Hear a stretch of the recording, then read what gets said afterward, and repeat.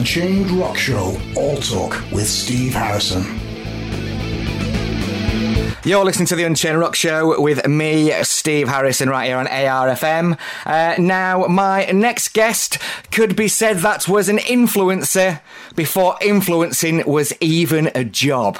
Without a shadow of a doubt, set to release his latest solo album, Inviolate. It's been about 6 years since the last one. What an absolute pleasure to be chatting to the one and only Mr. Steve Vai. Steve, how are you doing?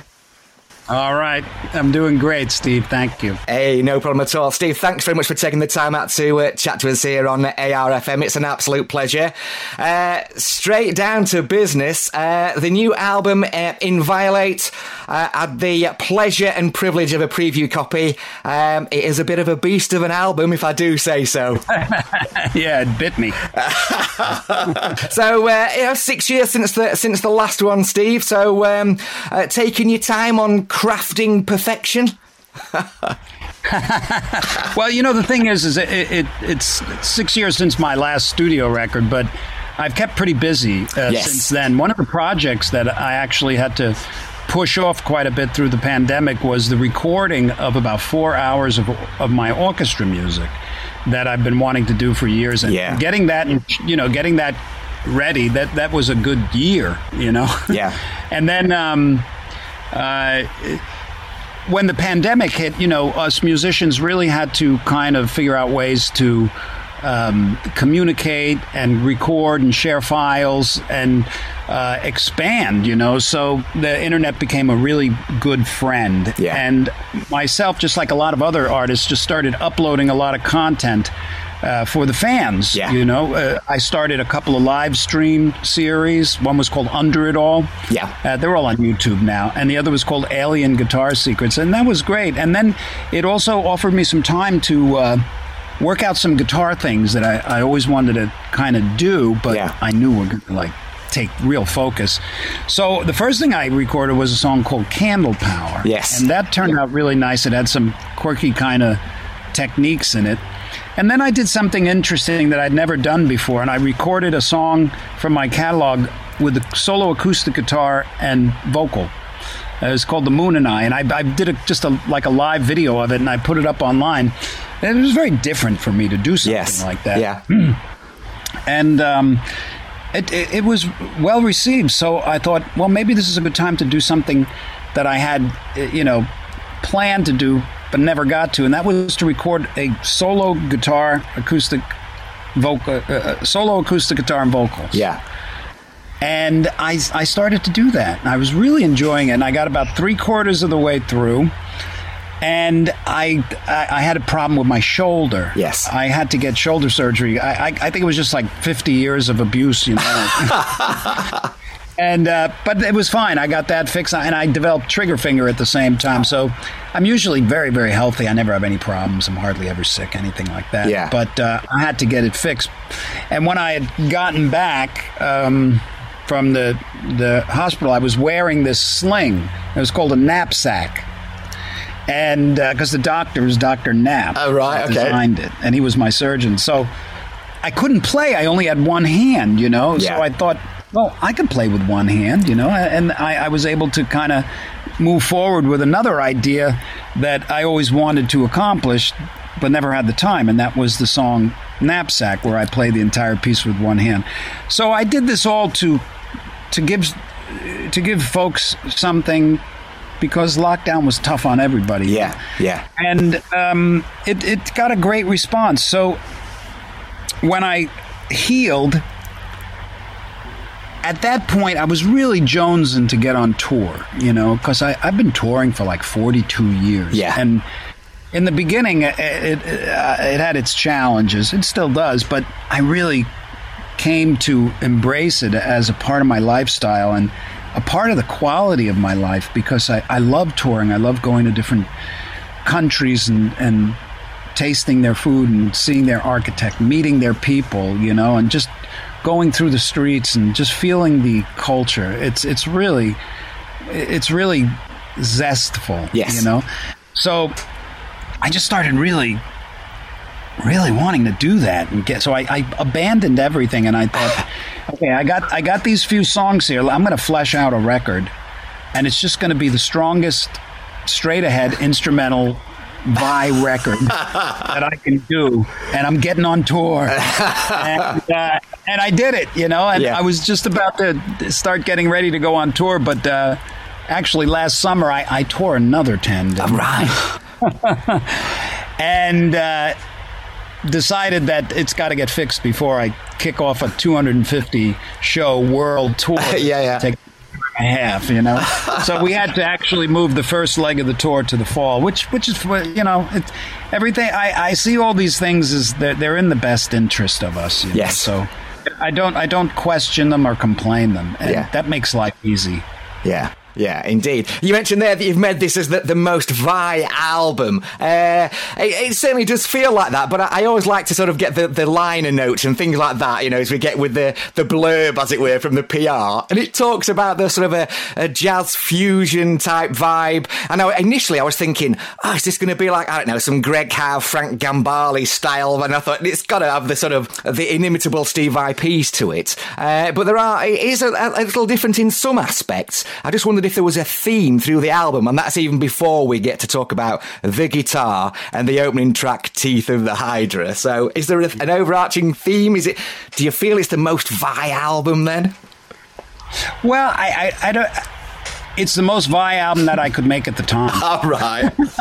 Yeah. But a lot of my records in the past, I have a tendency to overproduce because I like the density. Yeah. And a lot of times I like to approach records with a concept, and the songs have various connotations of meanings, and they connect.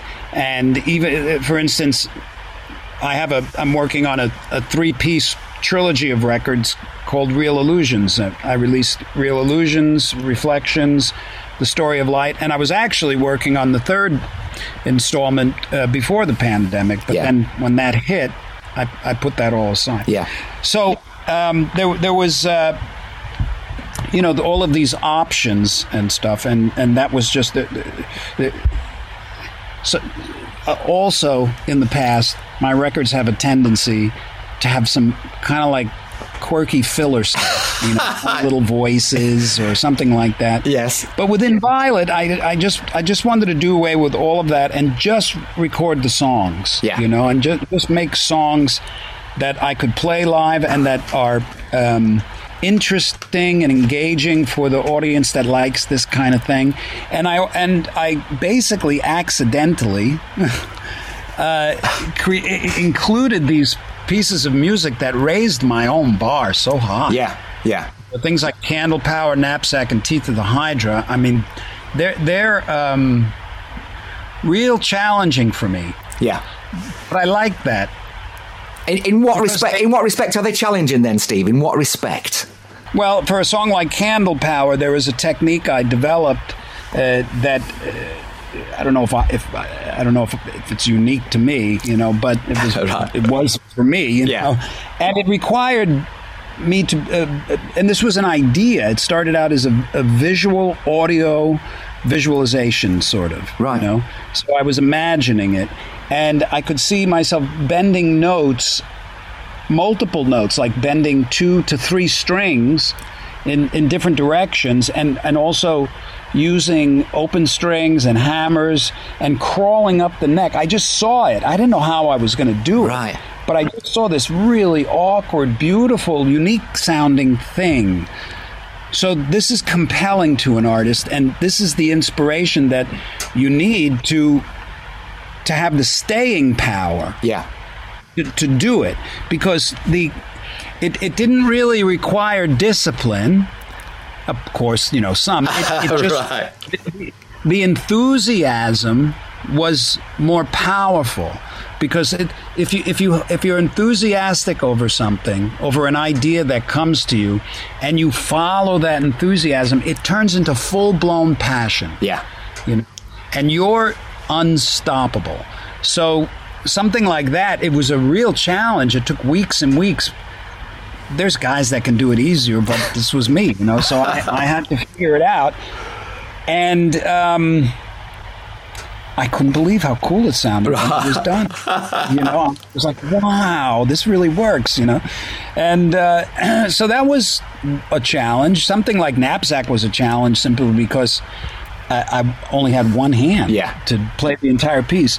And the thing is although these challenges, they're challenges, they have to be musical. They have to sound like music, They can't sound like novelty stuff for the sake of showing off what I can do. I've done a lot of that in the past, and that stuff doesn't really stick with me. The stuff that's musical sticks with me.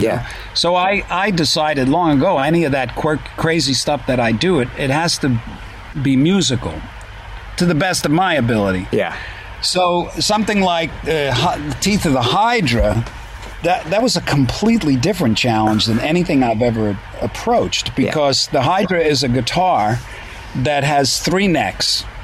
And it's got a 12 string that's half fretless, a 7 string, a 3/4 inch bass neck that has 2 fretless, and these harp strings, and all of these accoutrements that are just unbelievable. It's got guitar synthesizer section, it's got sample and hold features, it's got piezos and sustainers. It's a highly, highly technical machine. And when I got it, I knew that I had to write a piece of music that could stand on its own as a piece of music and not sound like an excuse for a novelty, So I knew it needed a great melody, but the real challenge was negotiating all the necks, because I wanted to incorporate all the strings and all the potentials on the instrument into one piece of music seamlessly that sounded enjoyable to listen to. And looks completely fascinating when you watch the performance of it. I gotta tell you, it's nuts.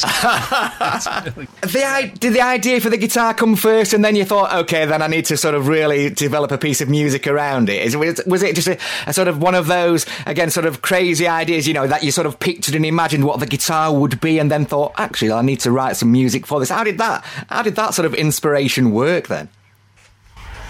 Well, I've always been a fan of multi-neck guitars. You have indeed, yes. But I never felt like I always would try to integrate the other necks, Yeah. And I would do something, like in the song Fever Dream, I used the big heart guitar, and I actually used all the necks. Yeah.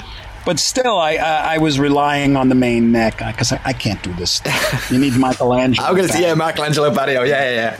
I don't know how he does this. I can't, But I wasn't really completely satisfied with the way that I utilize multi-neck guitars in the past. Yeah. They're cool and they're fun, and I did do some interesting things, but I really wanted to do something that almost just looked wizardly and sounded beautiful and unearthly, and it really incorporated the guitar. So it's hard to say if the idea for the song came before the idea for the guitar. I don't know. I just know that I was watching a Mad Max movie like 5 years ago, and I saw this one scene. Did you ever see that movie where the guy's on the front of this truck and he's going through the desert and he's playing that guitar? Yeah. It's like a flamethrower on it and everything. I'm like, damn, that's so cool, man. I got to do that, but better, Absolutely. I mean, you mentioned there about the sort of the heart guitar, definitely, and I think it's probably one of those. You may have one or two. There's one I think is in the Hard Rock Cafe in Vegas or somewhere. That you've probably given away, and obviously you're synonymous with. I suppose Ibanez guitars. You think Ibanez, you think Steve Vai, obviously. Well, I do anyway. Apart from the one in the background, which is a Paul Gilbert hanging on my wall behind me. So, but in terms of that, just to sort of bring it back to the album, a lot of the album done on a Gretsch. Is that right? Where did that come from? I used the Gretsch on one song. On one song, right? Because I mean, in terms of the sort of liners, it suggests that the album was done all via Gretsch. So it's just on the one song then. In America, we call that misinformation. Yeah. Do you know what? With the current political state of the UK and the Prime Minister, there's definitely lots of misinformation as well. Because in our getting all that kind of my word. Yeah, Boris Johnson, the Prime Minister, we're off on a political tangent now, but Boris Johnson, the Prime Minister, through our COVID lockdown, it was against the law and has been against the law significantly for breaking the lockdown rules. And in his parliamentary home, number 10 Downing Street, numerous parties celebrating birthday parties over here in the UK, parties with his colleagues when he couldn't mix households, no more than, it's just that one household, nobody from work, nobody allowed, and it's all coming out now, and he's sort of avoiding answering certain political type questions. I think is for the chop, as it were, quite soon. Misinformation indeed. Yeah, it must be difficult to have a life as a politician because everything you say, people don't hear your intention, they just hear your words. Yeah. And then they take them and do what they want with them, and then you have to defend yourself. I'm so glad I'm not a politician. But what I'm noticing about that's very interesting is we can become aware of what's happening in our own environment and think, wow, this is happening here. It's not happening anyplace else in the world. But when I look out onto the world stage, it's reflective all over the world. Yeah. It's like a polarity swing, just different dynamic.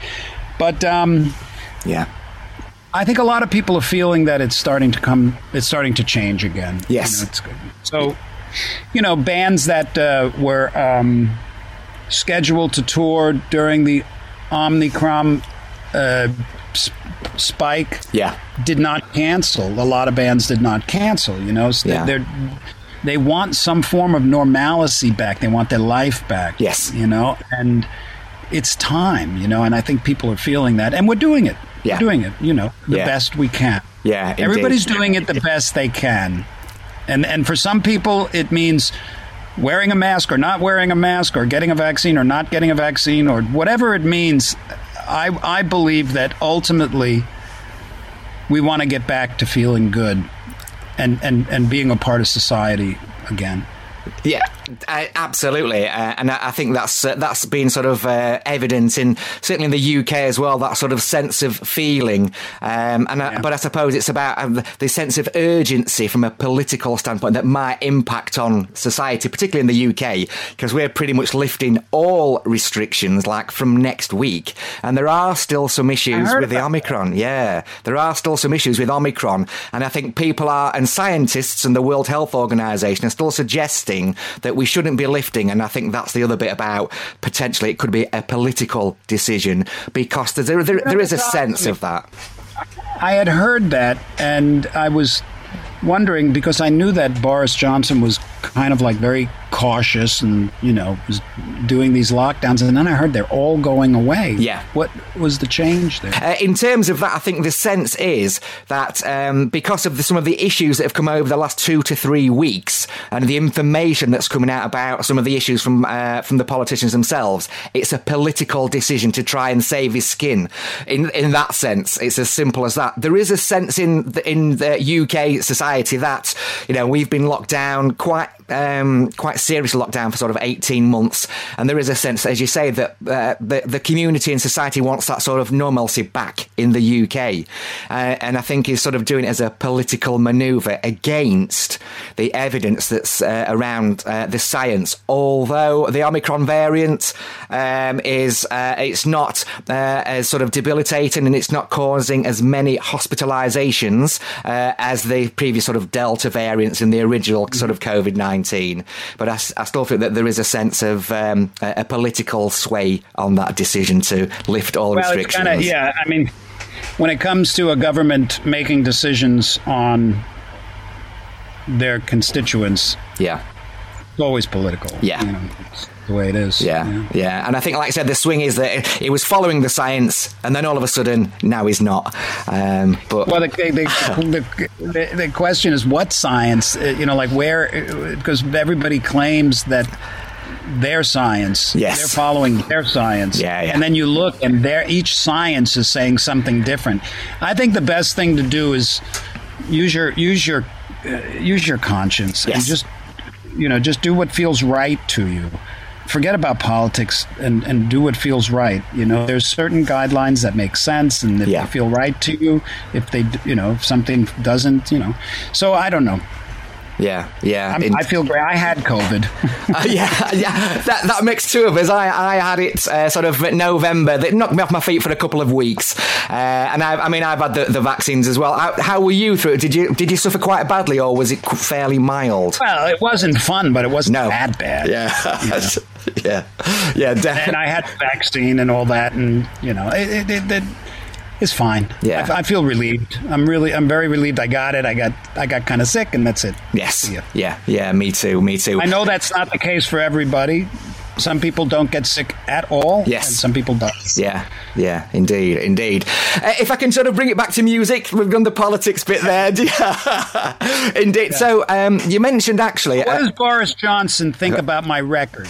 Do you know what? I'm sure. I'm sure he'll love it. I'm sure he'll love it when he listens to it. Right. When he gets it on release day, I'm sure he'll be on his Spotify. Right. Definitely. He'll miss all of his Congress meetings.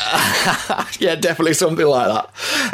If I can just sort of ask you a question, and it actually relates to a sort of couple of posts on your Instagram and your Patreon. You talked about doing some sort of orchestrations and that musical aspect. Is there a link there then with Susie Collier in terms of sort of accessing her mighty fine prowess as the professor for the Royal Academy of Music? Tell us a little bit about that then. Well, I discovered Jacob Collier like so many people, and I was absolutely stunned. Yeah. I was tickled to death when I saw this kid and I started following him because he epitomized pure inspiration in action. Yeah. And that was so refreshing to see a human being so open and free. And I just loved his music, and I loved all the crazy videos and everything that he was doing. And I actually, we started to communicate and became good friends, and so you meet the family, and I met his mom. I'd actually never met her. I did just through Instagram. And I'm always fascinated with maestros, and she's a real maestro. Yeah. She is a conductor and a player and a teacher, and is just a fabulous artist. And I started to kind of follow her Instagrams and her posts and stuff, and I just found a lot of wisdom in them. Yes. A lot of really inspiring information that I think you don't really see very often. These are the things that I always felt were at the core of a person's ability to evolve in their own creative way. Yeah. And she was really speaking about these things. And so we kind of like started chatting and hitting it off and kind of found common ground to do some of these things that you saw. And I really enjoyed doing them with her. Yeah. Because she's just very connected. Yeah. Yeah. And it made perfect sense to me why Jacob is so otherworldly talented. I always say he came into the world with two great gifts. One of them was his ears, because you got to be born with that. Yeah. Born with ears, indeed. Yeah. And the other was an inspired mom. Yeah. Yeah, I really feel. Yeah, indeed. Steve, I am conscious of time, so just a sort of a couple of quick final questions from me then. And obviously you mentioned there about the extensive sort of world tour being sort of postponed, rescheduled, a little bit more surgery to go. And of course, that is including schedules for some UK appearances then somewhere down the line? Yeah, it was the kind of thing a year ago, last December, I had been kind of like having a problem with my shoulder for a couple of years. Yeah. And I did, I do holistic things usually. And I think it was just 50 years of, and it got to the point where there was nothing that could be done but surgery because the tendons were torn, So at the same time, oddly enough, I developed a trigger finger in my finger. It was just weird. Right. And but the timing was perfect because it was right during the pandemic. I didn't have any, real obligations, and I wanted to get it fixed, and I got it fixed, and it worked great. And then it healed, and I recorded Inviolate. But over the summer, I did something stupid. Right. Pizza oven. I was pulling a pizza out of a pizza oven. And the dough was really sticky, so I gave it 3 really good jerks, and not good. Oh, no. I tore another tendon. So I thought I could probably get away with doing the tour this way, and it just got to because I'm like, no, the tour is scheduled. I have to do it, and then my shoulder said, oh, no, you're not, and the doctor said, it's just not going to get better. It's going to get worse, and then you're going to have permanent damage. So before you kick off your 250-show world tour that's going to take you a year and a half, I would suggest you get it fixed, So I'm like, good idea. Yeah. So, the tour was booked in modules, what I mean? Yeah. So it's not hard to take a module and shuffle it about, so to speak. Yeah, indeed. It's not very rock and roll, though, is it? We moved first. Okay, so to finish the question, we moved the first leg that was supposed to be happening at the end of this month, which is a North American tour. Yeah. We pretty much picked it up and moved it to the fall. There's some differences, but my plans are it's going to take me a little time to heal, and then in May, I'm going to be in Holland recording orchestra music with the Metropole. And then right from there, I go directly to the first show on the summer U.S. tour. Yeah. And as far as things stand right now, that first show is January 4th in the U.K. June 4th. Yeah. In the UK. So things can change, obviously. We don't know anything these days. Yeah. But you got a plan. Indeed. So we planned that, and to answer your question, if everything goes well, as a matter of fact, I'm kicking off my entire tour in the UK. Yeah, excellent. I'm excited about that. Indeed. And on just one last comment then, and I shall let you go. Obviously, not very rock and roll doing the shouldering, just pulling out pizzas. It's not even spinning guitars around your neck. It's pulling doughy pizzas out of the oven. Well, I can always spin the dough around. Indeed. I know. Isn't that funny? It's not fair, I tell you, Steve. Can I like hurt myself doing something serious on the guitar? Well, the hydra kicks my ass. Yeah. Absolutely. Listen, Steve, we shall call it there. I really do appreciate your time, and we got around a bit of a mix up in the delays. Once again, a pleasure chatting to you. Wish you every success with the release of Inviolate. I shall definitely make sure that Boris Johnson listens to a copy of it, without a doubt. Tell him, man. I want to hear him talking about it. Yeah, definitely in Parliament. Cheers, Steve. Thanks very much. It doesn't have any restrictions on it. No, indeed, mate. Indeed. Listen, Thank you, Steve. We'll see you next time, brother. Hey, thanks very much. Cheers, man.